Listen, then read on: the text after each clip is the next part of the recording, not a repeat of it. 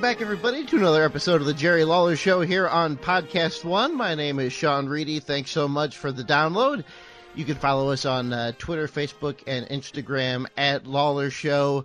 Please make sure to subscribe, and if you would be so kind as to leave a review, we would appreciate that as well. I am joined today, as always, by the King of Memphis and the host of Monday Night Raw, Jerry the King Lawler, and our guest today, another Memphis product who has made his way to WWE for all of these years. We know him as Downtown Bruno or Harvey Wippleman. Bruno Lauer, how's everybody doing today? Well, of course, I'm doing great. Always great to be back here on the podcast, and we're getting such great response from everybody out there. And you mentioned you want everybody, of course, to download and subscribe and all that sort of stuff. You know what I want everybody to do? You mentioned Twitter. You know I'm a big Twitter guy, and at Jerry Lawler. I want everybody that downloads and listens to the podcast, you got to send us a tweet. You got to put a tweet out there and tell us where you're listening and how you like it, and give us your response on Twitter, especially. And I will really appreciate that. And I'm excited today because you're right. We already have him on the line and he's patiently waiting here. Not only a guy that's more than a great friend of mine for all these years. And you mentioned that he started in Memphis and then made his way to the WWE. He was in WWE before I was in WWE. This guy is one of the longest tenured superstars and workers there in the WWE. And it's Bruno Lauer. I know him as Downtown Bruno. People from WWE know him as Harvey Wippleman. Bruno, how are you today, buddy? Well, you know what?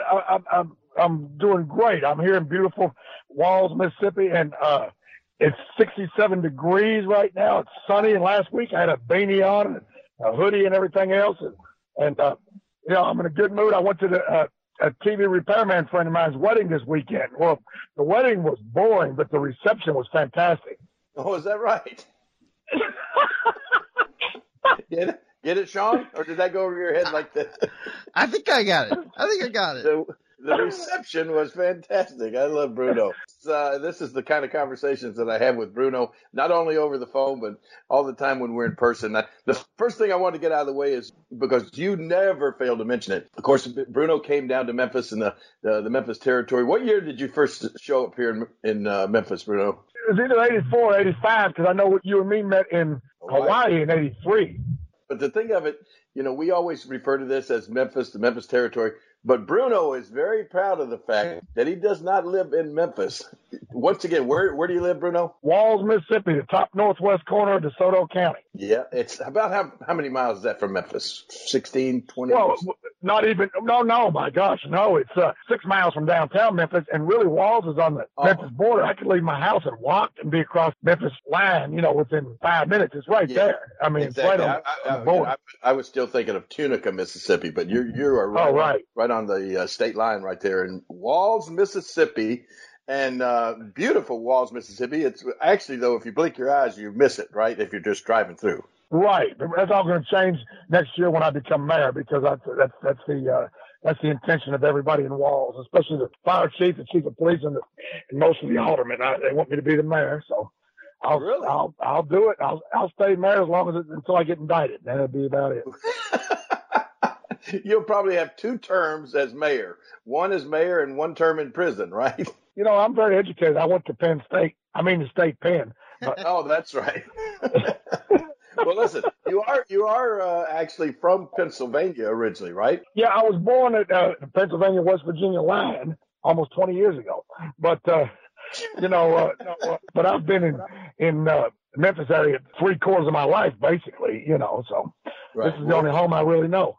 I want to let everybody out there realize how you went from, as most people in Memphis know you, Downtown Bruno, to being Harvey Wippleman, but that all came about long after you and I first met. Recall for me again, we met in Hawaii. I was flying down there working for Leah Maivia, which was The Rock's grandmother, and she was running the territory down there. It was called, what was it, Polynesian Championship Wrestling, something like that? Yeah, Polynesian Pacific Championship Wrestling. Now, were you already working for her at that time? This was in the early 80s? Yeah, because Rocky Johnson, who's a really good friend of mine, booked me over there. I was working for, of course, you know him. I'm not sure if a lot of other people do. I worked for a guy named Bob Geigel in Kansas City. And that's where I met Rocky Johnson. And he said, man, why are you wasting your time over here refereeing and putting up the ring? You need to be managing. He brought me to Hawaii, and I was managing over there, some different guys. And then you came over there, and I think it was 1983.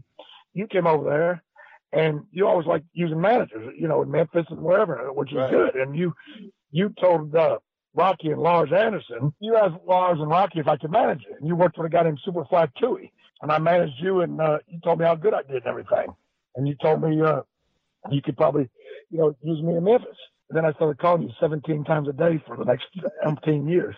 I came back to Memphis, and I can't remember. I think Randy Hales was helping me in the office, which of course the office was like this little one of those little houses that you have built in your backyard, usually to store lawnmowers and stuff in. I had one of those over to store Bruno in. Here to store, that's what it finally wound up being. But we were using that as my local office there in Memphis, and behind my house. You started calling on a daily basis, and Randy would keep saying, "Oh my gosh, this Bruno, he just keeps calling. He wants to come in so bad." And I said, "We don't have a spot for him right now," and he just kept calling. You kept calling, and finally, I'll never forget. I told Randy, I said, "Look, here's what we're going to do." I said, "I'm going to bring him in. And then, you know, we really don't have a spot for him, but I'm going to bring him in for a couple of weeks, and then we'll just give him his notice, and at least then that'll stop him from calling all the time, because we'll have given him a shot, right?" So we call you, we gave you a date to come in, and how long did you stay? It was a little more than a couple of weeks, right? Oh my God, it's been 35 years now, I guess. I mean, you know, the run lasted. I had 4 different runs, and the first run lasted over a year, and then I went to different places and came back, you know, and I always came back. And then finally, you know, I left to Alabama. I went to Louisiana. I went back to Alabama. Went to Knoxville. Went different places. And then when WWE called, I said, "I ain't leaving no more. I'm staying here." And you fired me. You said, "You mean WWE called you to go up there?" And you said you'd rather stay here with Raymond and Chili Willie and put up the ring? I said, "Yeah." You said, "Well, you're fired." Yeah. Well, I knew, Bruno, that was the break of your life. I mean, are you kidding me? To go from Memphis and get a shot at WWE and be a manager up there with you know, all the talent. They had just hit the nationwide cable TV and everything. And you said, when they called you, who was it that put the word in and wanted you to come up there, and who actually made the call to you the first time to offer you to come up? To give Sid credit, you know, Sid's the one that recommended me to the office, and I'll never forget that. But now Howard Finkel was actually the one that called me. Oh, okay. And then and you at first told him no, right? Well, no, here's the funny part of that. I was in Tell City, Indiana, selling tickets. I had then put up the ring. I brought Chili Willie and Raymond or whoever with me to put up the ring. And bear in mind, this is 1988 or 89. There was no cell phones. I was up there after we put up the ring. I would sit and sell tickets until Eddie Marlin would get there. And I was sitting in the little box office there. The phone would ring. People would call, "Hey, what time's the match start? How much is tickets? Is Jerry Lawler there tonight?" You know, whatever. The phone rang at one time, and "Hello, this is Howard Finkel from the World Wrestling Federation." You know how he talks real dramatic, you know. Yes. So I thought it was Dirty White Boy or somebody messed with me, so I hung up. And then there was no caller ID or nothing back then either, so I didn't know. And then he called back. "I really need to speak to Bruno Lauer. This is Howard Finkel. We're interested in whatever."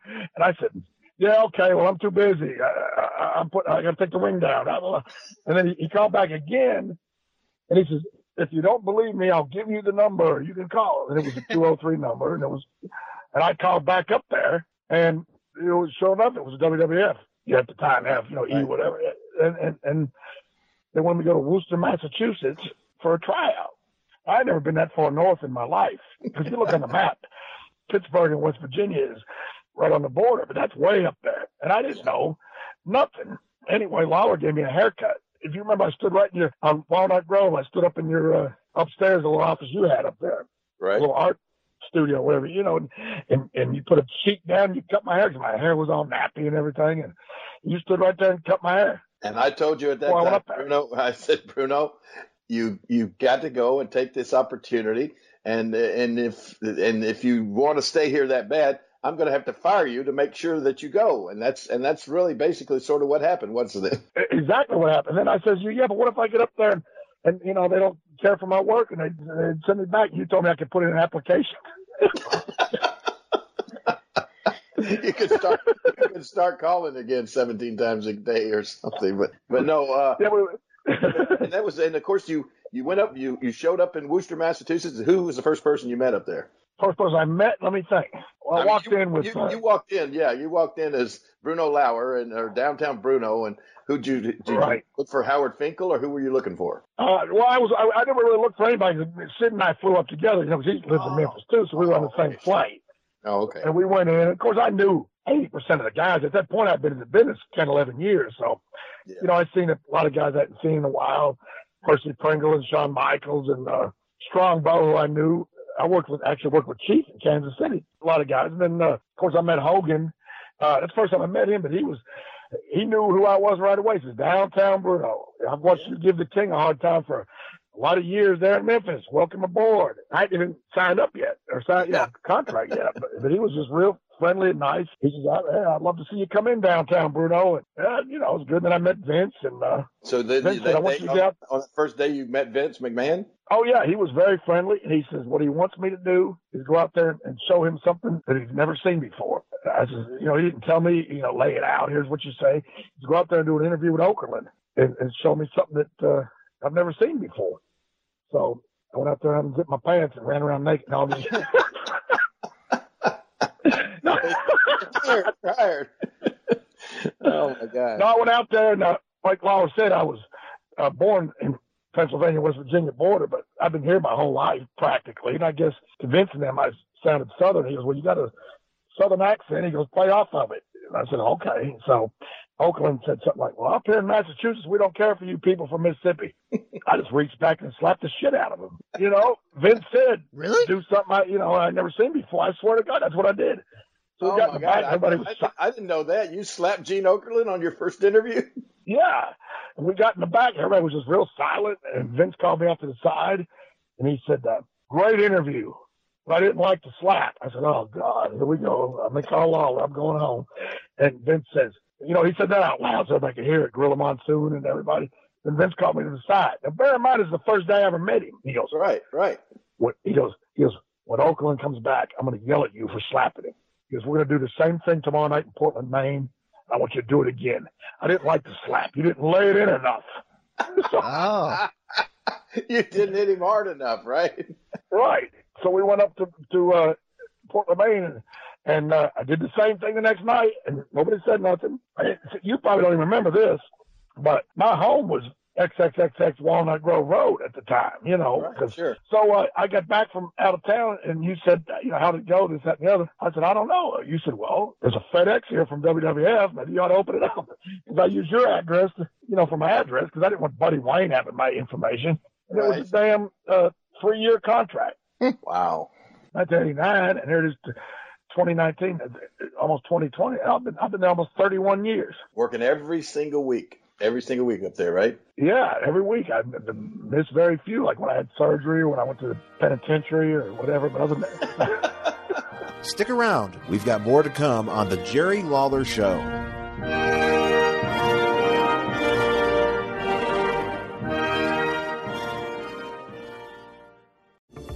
An autopsy not only reveals how a person died, but how they lived.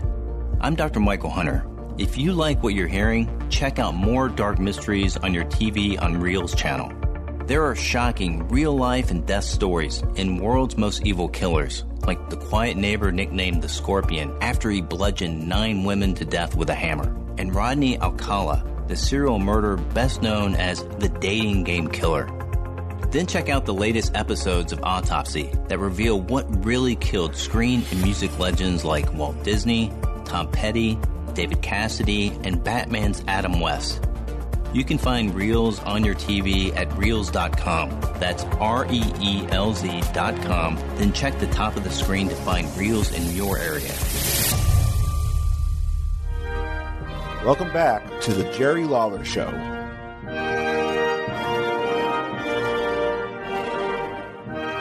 Let's go back. Sean, I know Sean is, he's chomping at the bit to ask you some Memphis questions, and we want to, let's go in the right order. So when you first, let's go back to when you first came back to Memphis, or when you first came up from Memphis after you called 17 times a day and I brought you in. What did we do with you right off the bat in Memphis? My first match, man, is Tony Funk, Boy Tony against Tracy Smothers. The finish was Calhoun took a bump. I came in the ring and stopped Tracy Smothers on the head while he had Tony Funk covered. And I jumped over the top rope from the ring to the floor, revived Calhoun with my magical powers, and then he counted Tracy out. Because Calhoun was laying there like he was dead. I mean, I thought we were going to have to call a priest to come give him the last rites. Right. But, Calhoun was famous. He would always get knocked down by a phone call. Anything would knock Calhoun down. Right. So I jumped over the top rope from the ring to the floor, which I couldn't do that now. If you give me $10 million, I'd kill myself. But back then I could do it easy. But I said to myself, if I would have caught my foot on that top rope on my first day in and fell to the floor like a jerk off, that would have been it for me. But not really, probably not really. I would have thought that you did it on purpose, and I would have been like Vince. That was great. But go ahead. Right. So that was it, and the match came off real good. And I made the interview, afterwards, and we went to Forest City that night. It's Tony Falk against you in the main event, coming off, a little heat. Me and Tony got on Smothers that morning, and then we went from there. I never forget my first night in Louisville. Tommy Rich was there. I guess I was eating a hot dog or something. I got mustard all over my shirt, and I didn't realize it. And we were back there in the back, and I didn't notice it. And you said, "Bruno, you got mustard all over your shirt. You're getting ready to go to the ring." And I was like, "Oh God!" I was thinking about, I better go get another shirt. I better clean it off. Tommy Rich looked over at you and said, "Jerry, Bruno told me he just don't give a shit."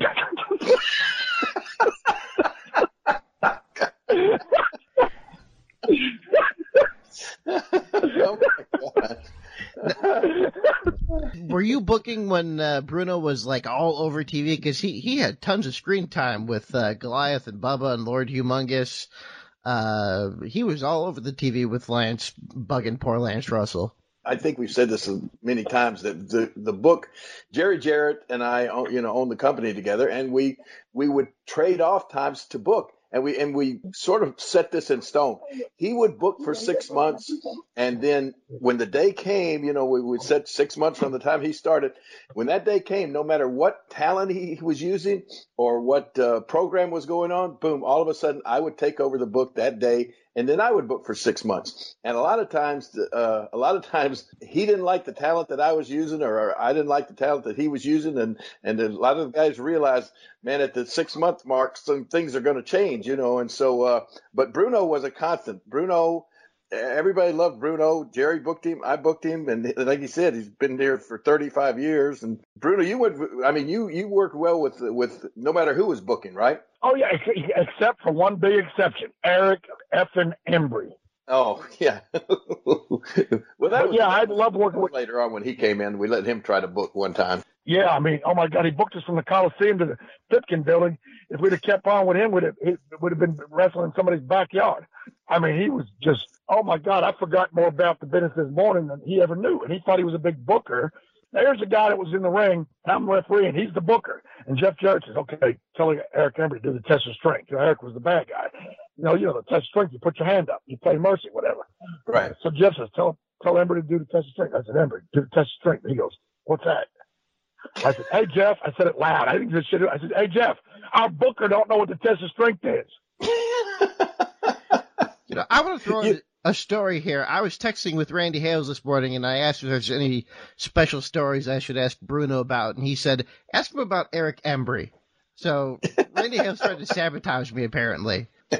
Oh no, Randy wanted me to bet him. Eric Embry was a piece of crap. What exactly did Eric Embry do to really tick you off from the very first time you met him? When he first came in, is going to be the booker. The very first day he came in, He says, I'm telling you right now, this is going to be my territory. And all you Lawler guys, you're out of luck. And I'm going to tell you what, if I find out you go to Lawler and tell him anything I said, you're done that day. And now Jamie Dundee's going to be managing all the talent. You're not going to be managing nobody.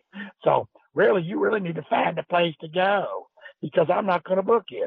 You or none of these other Lawler guys. And he goes, but I'll let you finish up all right. So he had Miss Texas beat the shit out of me and get color on me at the Pipkin building. The next week, he had Dirty White Girl, who was skinny and tiny and frail, pretty girl, had her beating the shit out of Miss Texas. So what happened was Eric Embry wasn't going to use me. So Eddie Marlin and Little Man got together and put me in charge of the rings and made me a referee. So Eric Embry had nothing to do with that. I was refereeing every town, every spot show, everywhere I wanted to be, I refereed. Frank Morrell didn't like that. That messed up Frank, because even though he was the worst referee in the history of the business, he made Bronco Lubas look like Tommy Young. But,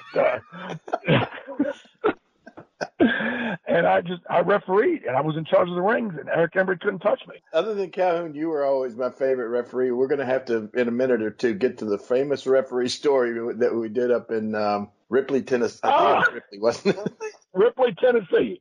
Oh, why don't we tell it now? It's great. Okay. All right, let me set it up, and then I'll let you tell the punchline to it. What was it? Jeff Gaylord was wrestling for us. Yeah.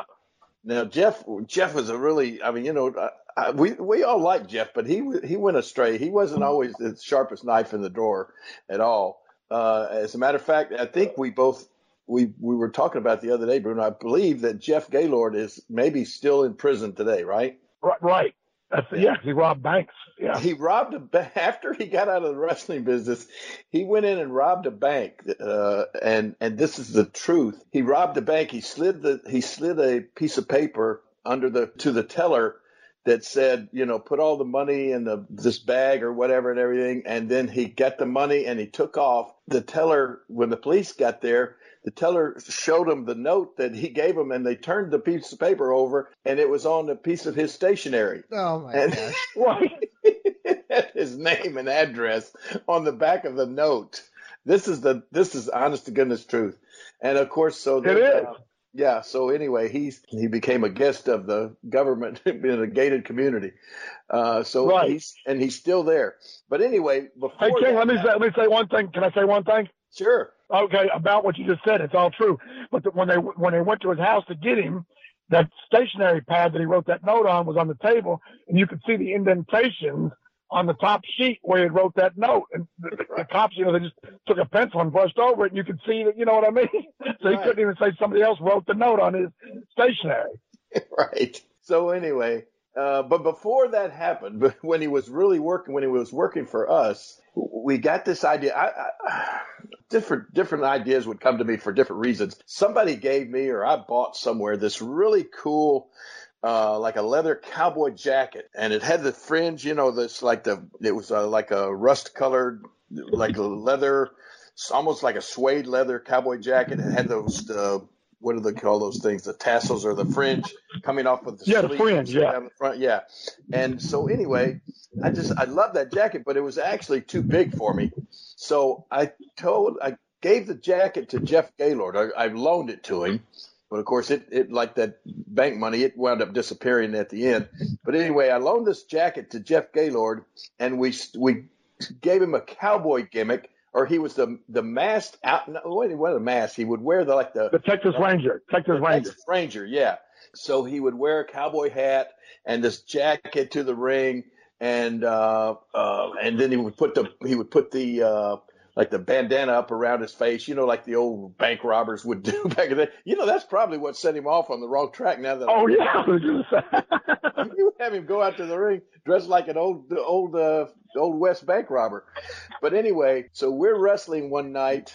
I'm wrestling him one night up in Ripley, Tennessee, just a little small town, but they had a good crowd there.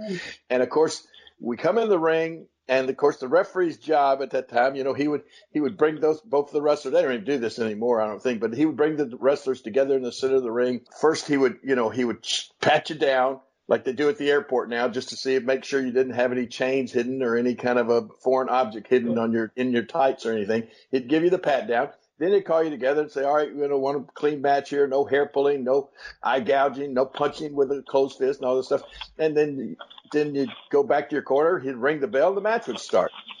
So you take it from there. Here we come into the ring, Bruno, and you call us together, and he's dressed like the Texas Outlaw, and I got my wrestling gear on. And so what happened there? Okay, so I pat Lawler down, pat his boots down, his tights, and open up his fist, make sure there's nothing in there, blah, blah, blah. I turn around to Gang Lord, Texas Ranger, and do the same thing. Looked over at Mr. Coffey and said, okay, ring the bell. So Gang Lord took off that big jacket Lawler was just telling you about. He had 2 6-guns and 2 bandoleros with about 200 bullets. Yeah, and 2 6-guns, really real guns around his waist underneath that jacket, right? Yeah. So Lawler says, well, I guess finding a chain would be out of the question. I look over to this guy after Bruno pats him down looking for a chain or whatever. He takes the jacket off. He's got 2 real guns around his waist and, like you said, about 200 bullets. And when I said, I guess finding a chain would have been out of the question, and Bruno started laughing. That just something about that it just got away with Bruno. He started laughing, and I started laughing, and we laughed all the way throughout that match, didn't we? The whole match. And then we got in the back, and Buddy Wayne, that was his town. He'd come in the back. We're all laughing. Buddy Wayne comes in. Bruno, you're going to kill the town out there laughing. What's wrong with you laughing? Blah, blah, blah. And I go, I said, well, why the hell ain't you yelling at Lawler? Oh my gosh, we had some great matches. But then when did all the stuff happen where you were wrestling and like you wrestled Stacy and all of that sort of stuff? When was that? Before you started the refereeing? You were still managing, or what was that? No, that was after. Okay. I wrestled some. Before I started refereeing. That was actually, I already worked for WWE at the time because, once they started, the mutual agreement with Memphis, then I was allowed to work at home all I wanted. So then I came back, and that's when I would wrestle Stacy and different ones. And because, like I said, WWE allowed it. And I loved it. When I had off days at home, I could come home and, work to different towns and everything. And when I was still able, I couldn't work now. I'm just too tired and beat up. I can't do it no more. You and Howard Finkel had a tuxedo match, I think, on like an anniversary episode of Raw, right? Yeah, you know what? That's great because I'll tell you why. That tuxedo match made the match with me and Stacy not the worst match in the history of Monday Night Raw. Well, you became. Tell us about how did the thing with Harvina come about? You were of course Harvey Wippleman, and you got to go back and tell us. There's so much stuff we need to ask you. How did the name Harvey Wippleman come up? And then later on, you became Harvina, and you won the women's championship, didn't you? Well, here's the deal. I had wrestled Stacy umpteen times here in USWA, right? Or Power Pro, whatever it was at the time, and we had decent matches. I mean, it wasn't Shawn Michaels against Bret Hart, but it was, it was pretty good matches. Yeah. So I guess you had told somebody about it. So by the time it went through the ringer, instead of just having a regular match like we did in Memphis and or surrounding area, which would have been a decent, good match, they decided to put us in a kiddie swimming pool full of real snow that they went outside and got it. Had me dressed like a woman and just instead of having it in the ring, so it was a horrible, terrible match. There was no way to do it. But that's what they had us do. So it was just awful. That was that on that. That's how that came about. Is that where they called you Harvina or something, or what was that? Yeah, that's it. We're going to call you Harvina. And then after the match is over, you're going to expose yourself to who you are. And then I wrestled Miss Texas the next night, and then she beat me quick. Well, basically what it was, they wanted to take the belt from Stacy and put it on Jackie, but they knew that Jackie was real stiff and everything. And Stacy was, she was there because she was very pretty. She wasn't there for being a, stout girl like Natalie Neidhart or somebody. So they basically just put it on me for one day so Jackie can beat me and not, black Stacy's eye or something. That's pretty much why they did it. Right. A different time for the women's division than nowadays. Once again, how did the name Harvey Wippleman come about? Well, because Bruno's my real name. I was born Bruno. It's on my birth certificate. That's me. Right. And WWEF, whatever, wants to copyright, your name. Oh, okay. So Gorilla Monsoon and Gene Okerlund came up with Harvey Whipple. And Then when I went to the ring that day for that interview I was telling you all about with Okerlund, Okerlund called me Harvey Wippleman. He just threw that man at the end, which I don't give a damn. And then that just stuck. Now the only one that calls me that now is Mark Carano. Hey, Harvey. Hey, Harv. Hey, Harvey. Oh, my God. I think he does. You hate that now, don't you? I really do. Honest to God, I can tell you this. The greatest memories I had in the business, none of them, zero, have anything to do with a paycheck. You know, as far as, I got a big payday or something I did in the ring or at ringside. Most fun I had was stuff like what Lawler and me were just talking about with the Gaylord thing. I mean, yeah, that was in the ring. But, I mean, it wasn't like, it was the best match ever and the people were electric. No, it was like something like that. That was fun. Or, okay, there was a girl, she's dead now, but her name was Emily Arthur. Lawler and them had me wrestle her. She was like a friend of Jerry Bryant, and they wised her up to the business and taught her very little about how to work and had me have matches with her. And anyway, we went all around, me and her working together. So we was in Wyville, Arkansas one night in 86, I think it was. And she put both of her her knees and my shoulders and pinned me. I was supposed to go over. We got in the back and everybody ripped me. Oh my God, you let that girl beat you. I can't believe it. So we got to Nashville the next night. And Eddie Marlowe and them had my head all gassed up. Now, look, she beat you when she wasn't supposed to. So you get out there tonight and you just shoot on her and you just pin her and you beat her in the middle of the ring. Calhoun was up there refereeing that night. So they had my head all gassed up. I'm out there fired up and everything. We're going on for about 5-10 minutes. Calhoun said, I thought you was going to beat her. I said, I can't.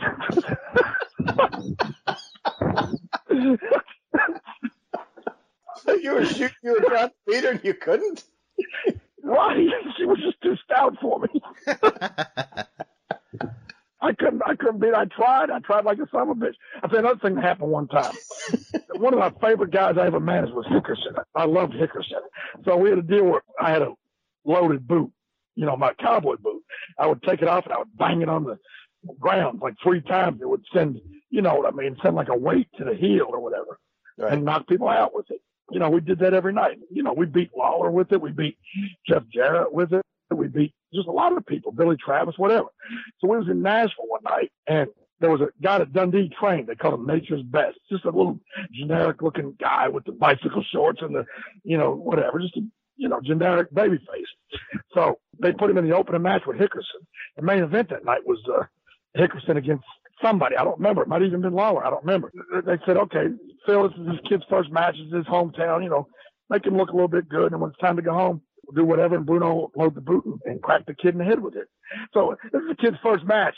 And Phil's the champion. Yet we're still needing me to screw the kid, so it makes the kid, to me, look great, So I caught the kid with the boot when it's time to go home. He wouldn't sell. He came out of the ring, came towards me. He goes, not my hometown, not my hometown. I couldn't believe it. I took that boot. I hit him so hard right in his ear, as hard as I could. And literally, no kidding. You see Hickerson, he'll tell you, I knocked him out. Because I guess I knocked his equilibrium, knocked him out. And he laid there on the ground, and he got counted out. I tried to kill him. Jerry Jarrett came over to the hillside, and there in Nashville, Dundee was screaming and raising hell because it was one of his trainees. And Jerry Jarrett says, Bruno, we don't do business like that. I can't believe you did that. You could have killed that kid. He's green as a gourd. Why did you do that? I said, little man, we have beat Lawler with that boot. We have beat Billy Travis with that boot. We beat Dundee with that boot. And he's real mad. I said, we beat your son with that boot. And he goes, well, yeah, I guess you did the right thing. You had to throw it Jeff before it sunk into him, though, didn't it? Right. Because, this kid was trying to kill me in Hickerson's gimmick. So they said that was his first match and his last match. And I felt a little bit, but they said he had to get surgery on his ear, and he was deaf in that ear after that or whatever. That's what they said. But I'll never forget this. A good friend of mine, Iceman Parsons, one day we were in Louisiana together, and I was telling him the story. I said, I kind of feel bad, what I did. And Iceman said, Bruno, don't you dare feel bad. Every single day when that guy wakes up and puts his hearing aid in, he looks in the mirror and says, I should have never put that little son of a bitch. Oh, my goodness. Now, listen, that's so you were managing Phil Hickerson at that time, and I can't tell you how many matches that I had with you managing my opponent and everything. Jeff Gaylord was just one of them, but, you managed everybody. But up in the WWE, who were some of the people that you managed? You started out with Sid, right? No, I started out with Big Bully Busemick. Oh. He's dead now. And then Warlord, because Sid was a babyface. When Sid switched heel, then I managed Sid. Then I managed Well Done, and I managed Mr. Hughes. I managed Quang. I managed Adam Bomb. Giant I Gonzalez. managed Bertha Faye. Remember Adam Bomb? I don't know if He got there, sure I do. And they gave him that crazy name, Adam Bomb. He thought, man, this is great. I'm going to be the next Hulk Hogan and everything. He went out like 1 week later, and he had a huge tattoo. He had a huge tattoo of an Adam Bomb going off on his bicep. Right? Right. And remember you and I talking and going, does he not realize that he's not going to be Adam Bomb for like probably 2 months up here? And then after that tattoo is going to be on his arm the rest of his life. Right. Gonzalez. Any Giant Gonzalez stories? Giant Gonzalez, he was I loved him. He was a great guy. I loved him. But it was like traveling with a little kid, an 8-foot tall child, but he was a great guy. He wasn't a dick or an ass or nothing. He was a great guy, but he was very high maintenance. And he didn't like it when people bothered him. Remember, we went to the restaurant one day, and he goes, Bruno, listen, I don't want people to bother me. When we go in, please do not tell people I am Giant. He's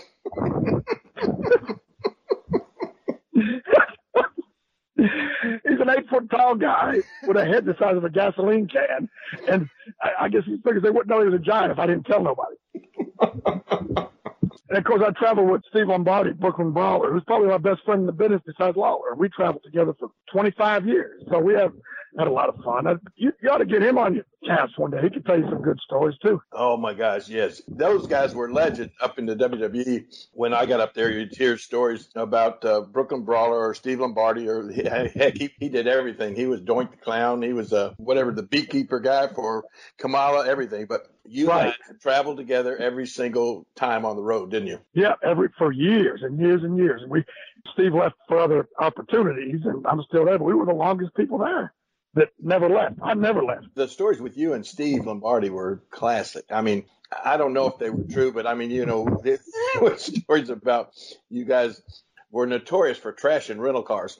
Everything would just go in the back seat, right, go over your guys' shoulders, no matter what you're eating or whatever. You just throws everything in the back of a rental car and then turn it in at the end of the couple of days that way. There were stories about you guys if you stayed in a hotel, like you guys would.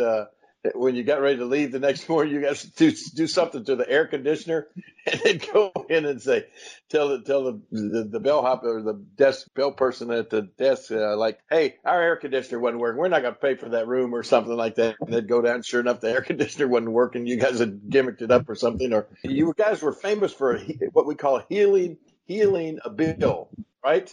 I don't recall. I don't recall that we ever free-birded anything. You guys would never pull a couple hairs out of your head and put them into food at the end of the meal, would you? I don't recall. Okay. Stories about Bruno and Steve Lombardi are classic, man. That was awesome. We had a blast. Send me a couple of pictures, and I'm gonna tweet them out after the podcast drops of some then and now pictures of guys that you managed or were with up in the WWE. Right? Who were those? Well, that was me and Sika, the Samoan. We were in Louisiana together, 30-something years ago, and that was just the other day at the autograph thing. And then me and Big Bubba, who people might remember him as Tugboat from when he was in WWF, but in Memphis he was Big Bubba, so got to see him. And yeah, it was nice. It was good. No, you're in Walls, Mississippi now. What's your schedule like? When you get home, you go Monday? Yeah, this is different now. For years and years and years, you would leave out on Monday or Sunday night, and you would go to the city we were in. You would work Monday, and then you would stay over for Tuesday because I always did Tuesday. This was SmackDown, and then you would come back to Walls, Mississippi. But now, what's your schedule like now that SmackDown's on Friday? Well, I leave Thursday and go wherever the Friday town is. And then depending on where the Monday town is, I'll either have to stay on the road for a day or two. Or if it's somewhere different, I'll come home for a day and a half and go to the next town. Sometimes I don't go to SmackDown. It all depends what we work out on the schedule. So right now it's up in the air. I don't think nothing's in stone yet. It was easier on you personally when it was Monday and Tuesday back to back. Yeah. Right. So now I'm standing in front of Golden Corral in Horn Lake, Mississippi, where I come every morning. And now I'm fixing to walk inside because a church bus just pulled up. And if I don't get inside now, I'm going to be behind all these church people. And then I'm not going to be able to get my stuff. But I love Golden Corral. Where's it at? Where's it at in Mississippi? Over in Horn Lake. Oh, okay, cool. We don't have a Golden Corral in Memphis, I don't think. I'm not sure. I don't never come up to Memphis anymore. I used to go to Britland's. Yeah, that's gone. Remember Britland's? I remember we were at Mrs. Coffey's funeral years ago, and I said, he said, why don't you take Mr. Coffey out to dinner sometime? And I said, yeah, Mr. Coffey, come on, I'll pick you up and take you to Four Flames. And you said, Jesus Christ, Bruno, how old are you? I didn't know Four Flames wasn't there anymore. Yeah, that restaurant had been out of business for like 15 years. I didn't know. I don't ever come up to Memphis anymore. Four Flames.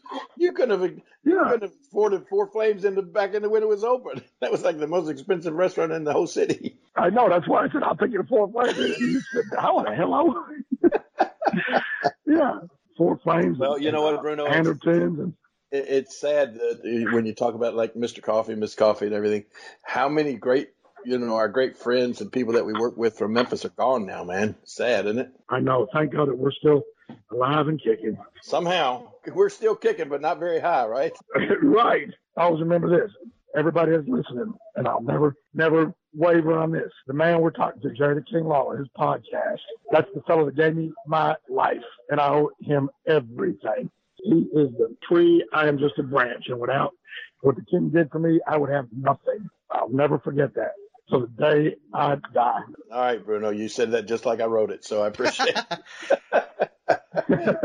No, Bruno, you know what? I've told you a million times because Bruno, no matter who we're talking to or whatever, he always says that. But I mean, I don't even look at it that way at all. I mean, I gave Bruno it's just like, it's like a football game. I always say, you give somebody the ball and then it's up to them to run with it. You can score a touchdown or you can fumble, And at that point back in the 80s, I gave Bruno the ball and he took it and he ran with it for 35 years and I'd scored many touchdowns. So, I mean, he's I guess, yeah, you can say that I gave you the opportunity, but you did what you did on your own, man. You've done great. I thank you. And I'll always be loyal to you till the day I die. Well, Bruno, have something good for me there in Golden Corral. I wish I was there eating lunch with you today. I wish we had one. I wish you were too. Thanks, Bruno. All right, I'll be in touch. Thanks, buddy. We'll be back in a moment on The Jerry Lawler Show.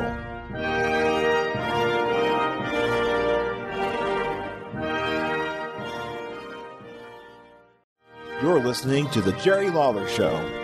Thanks for joining us. King, I have to ask you, before we get to Survivor Series and what's coming up in your life, the fact that you brought up football reminds me that the Browns and Steelers had like a Memphis brawl at the end of their game last week. Do you have any thoughts on that whole situation that went down? Well, dude, I almost felt responsible for it. And you saw the tweet. Did you see the tweet that I sent out? Which one? You didn't see the tweet that I sent out the week before the Browns beat the Buffalo Bills. The week before they played the Pittsburgh Steelers. And right after that game, I sent out a tweet with a little gif of me like in the ring doing the old wind-up that I always do, where I got my opponent by the head and I do I wind up my arm like a pitcher throwing the ball and then, boom, throwing the big punch. And the guy takes the bump and falls out and knock him clear out of the ring, right? So I sent out a tweet with that little picture on it saying, this is what I feel like after a Browns win. And it shows me, bang, the big punch, right? And I tagged Myles Garrett in that tweet. Oh, no. And immediately after the game was over, within an hour after he finished that game with the Bills, and I sent that tweet out, he commented on the tweet. And he said, you nailed it, King, or nailed it, King. I don't know how I missed this. Usually I'm all over your Twitter. I miss this somehow. Yes. Oh, my gosh. You got to go back and look at it because, it's been retweeted thousands of times since that because, I mean, people that saw that, and then especially after he hits the guy with the helmet in the Pittsburgh game, everybody went back and found that tweet that he commented on and said, "Nailed it, King."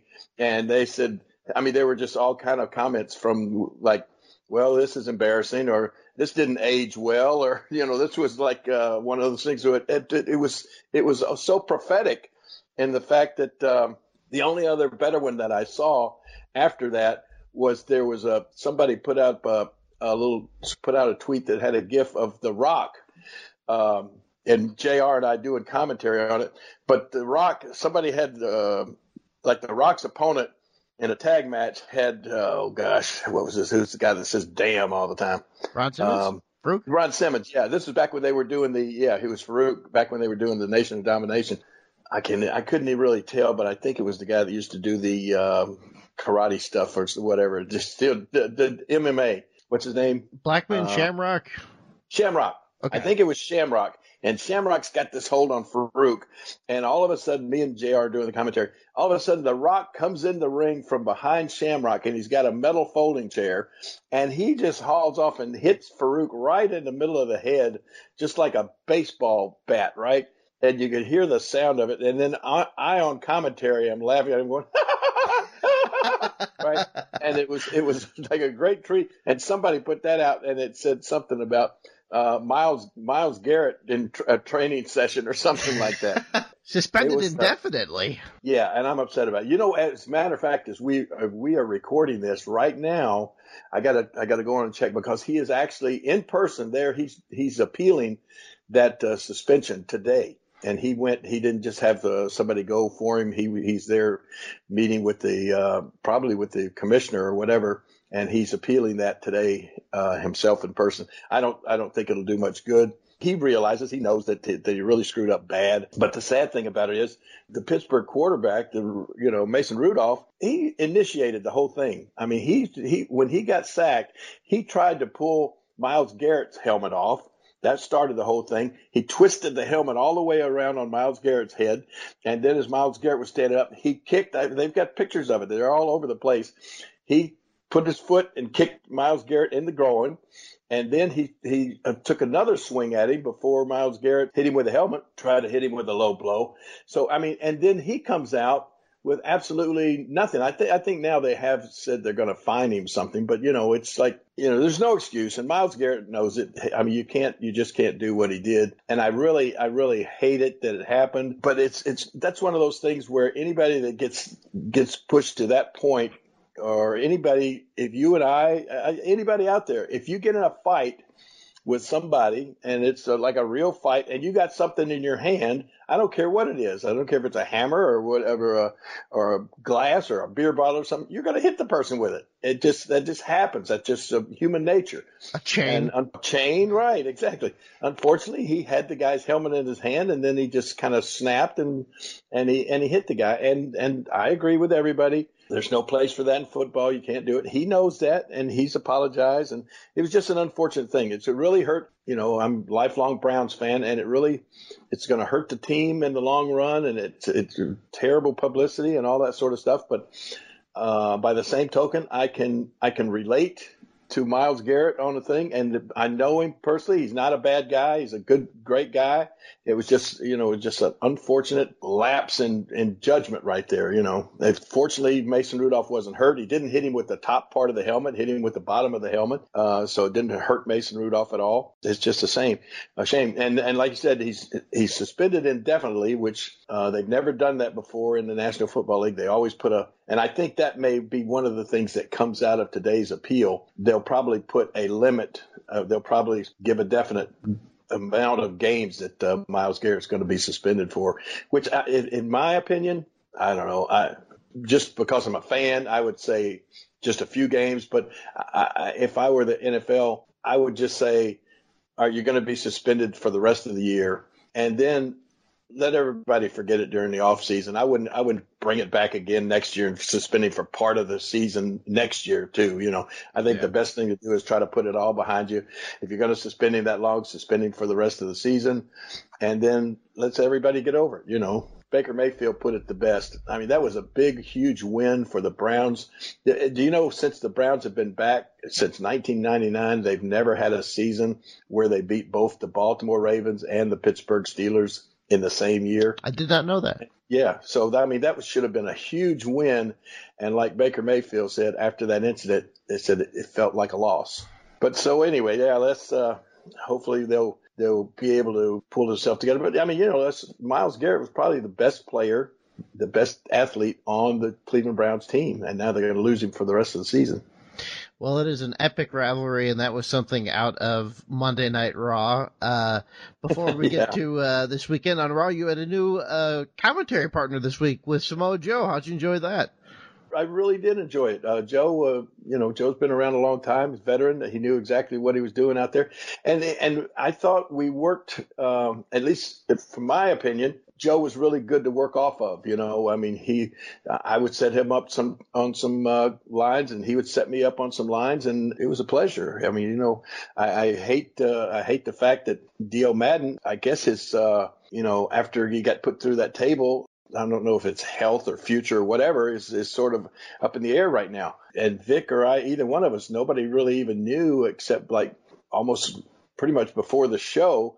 They came to us and said, Dio's still not here today and probably won't be back at Survivor Series either. So we're going to put Samoa Joe out there with you. And it's just the way it was, but I thought it went as well as could be expected. Yeah. What do you think? I thought you guys are great. I'm a huge Samoa Joe fan going back to the glory days of Ring of Honor, circa like 2003, and have watched his whole career and so happy to see him getting this WWE platform after all these years. Of course, he's got his hand is broken and it's still in the cast. And so this may turn out really good for something to keep Joe out there in the eye of everybody until he's recovered and ready to get back in the ring.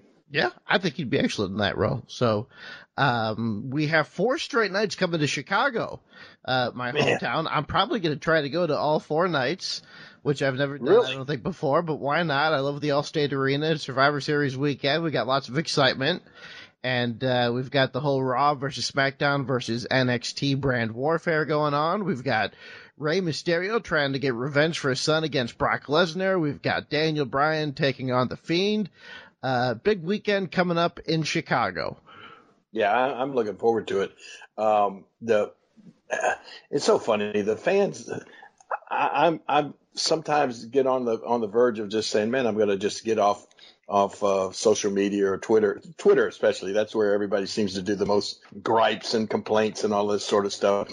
There's just so much negativity on these from a lot of these fans. And the funny thing is, it's like they must be watching, and I think they watch every minute of every show in order to be that critical. And I just always think, why are you, if you just don't like the product or you don't like something or you don't like a certain superstar that much, why do you even bother to watch it? And so I think it just comes down to they just watch so that they can be that critical. And I just hate that some of the fans, like people are saying, like, I think the NXT involvement is something that's going as well as it can be. I think it's been presented, very logically but people, they need to understand what's behind all this. Sometimes I think the fans forget, and I think the fans, I don't know if they forget, or it's like they don't think that the people or the powers that be, the writers, the Vince McMahon, the Triple H and all the, I think sometimes the fans don't think these people want the business to be good, or they don't want the business to be successful. And that's the furthest thing from their mind. Everybody that works at the WWE, every single one of them, want every show, every match, every one of the brands to be the best they can be. And, it's all of a lot of times the business decisions that are made, I guess maybe the fans don't stop to think about that. They don't think that far back about these things. But when you're on the inside, you can just look and see it so easy. The NXT invasion is made now, is happening because all of a sudden NXT has gone from being developmental part of the developmental company or the part of the company to bring up new wrestlers. It's all of a sudden, since it's got its own show on USA Network, like I said, now they want that show to be as successful as possible. So we have to suddenly make the NXT brand as important as SmackDown or Raw, because it's its own separate entity. It's its own separate show. So that's the reason for this, and we're not supposed to say invasion. It's a takeover, right? And that's the part of that. And I think that it's being done in a way that it's elevating the NXT talent to where they are on the same playing field as SmackDown and Raw, and that's the way it has to be, because they're on USA just the same as Monday Night Raw. They want that show to be successful for not only for WWE but for USA Network. I mean, it's all a business, and the people don't realize if a show is on the network and it gets horrible ratings and nobody watches, it ain't going to be on there very long.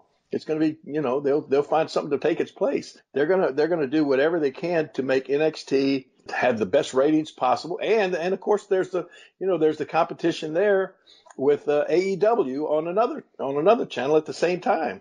So, everything is designed to make the business as good as it can be. And in that respect, it should be the best thing for the fans as well. Well, I've kind of pulled back from how much I participate in the online discussion to a degree, just because there is just so much negativity. And you look at the show coming up. I mean, the two challengers for the titles are Daniel Bryan and Rey Mysterio. I can tell you, as a longtime, internet newsletter reading fan, like what more can I ask for than Daniel Bryan and Rey Mysterio being in the two main events, and AJ Styles versus Shinsuke Nakamura versus Roderick Strong, and Adam Cole at an NXT title match. Exactly. This is like a dream match for the internet fans out there. I mean, a dream pay-per-view.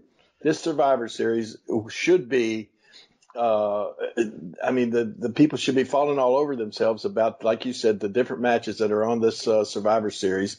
And instead, I just see negativity out there. Maybe it's the ones that the fans that are being critical. I think maybe that's just the small percentage of the fans that want to take the time to make their voice heard and to get out there. I think the majority of the fans that are happy with it, they're just happy. They get it for what it is. Hey, I'm a fan. I like watching this. I'm not going to go out of my way to go out and go online and say, hey, this is great. I'm really looking forward to this or anything like that. They just take it for what it is. It's entertainment, sports entertainment, and we're going to be there every week giving you the best product that we can. But it's those few negative fans out there that just, I don't know. I think I really cannot get why somebody would be so negative about something that they obviously still watch. Yeah, I think the negativity is just overrepresented. The majority of people are going to be at the sold-out Allstate Arena having a great time over the weekend, and I'm really looking forward to this. Where else could we see Jerry Lawler coming up here in the near future? Well, this weekend, right before Survivor Series, I'm not going to be getting to Chicago until Sunday. I'm going to be Friday and Saturday in Louisville, Kentucky at the Galaxy Con, one of the best Comic Cons in the country. I'm going to be there Friday and Saturday, and of course that's my old stomping grounds. I was in Louisville every Tuesday night, the Louisville Gardens wrestling up there with USWA and with Memphis wrestling for years and years and years. So it's always great to be back in Louisville. See a ton of our great old Louisville fans come up there, and man, last year it was one of the best Comic Cons that I've been to. I've told you many times I love going to these Comic Cons because I like seeing all these other stars at these things. The Louisville Comic Con last year had so many different TV and movie stars and all that sort of stuff, and they got a real great lineup again this year, and I'm always looking forward to that. I go as much of being a fan as I do being a part of the Comic Con. Sounds good. Maybe I can buy you lunch this weekend. Yeah, man, we'll do that. Saturday, we'll be there Saturday or Sunday and Monday. We'll do that. I'll bring you down to catering and let you have lunch down at catering and see all the. Heard about the infamous catering in WWE. It sounds delicious. It is awesome. It really is. Yeah, we'll do that Sunday or Monday. All right. Well, thanks everybody for listening. As the King said at the start of the show, please feel free to tweet at us or comment on Facebook or Instagram. We love hearing from you, what you want to hear from the show, what you like and don't like. And I think that'll do it for this week. Well, all right, man. We'll see you back here again next week, okay? We will have a recap of Survivor Series next week and most likely a guest, and we will talk to you all next week. Thanks, everybody.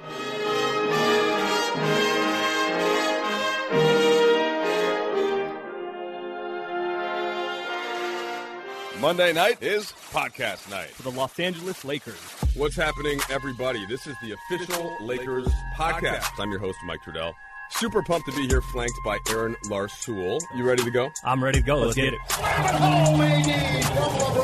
think the Lakers will be a top 10 defense. Okay, you're calling your shot again. Little turn-away pass blocked by Anthony Davis. A team that has two stars, or two superstars in this case, as LeBron and AD, can sometimes cancel each other out. But I think they're both good candidates for MVP. I really like the way that this team just feels to be around. Mm-hmm.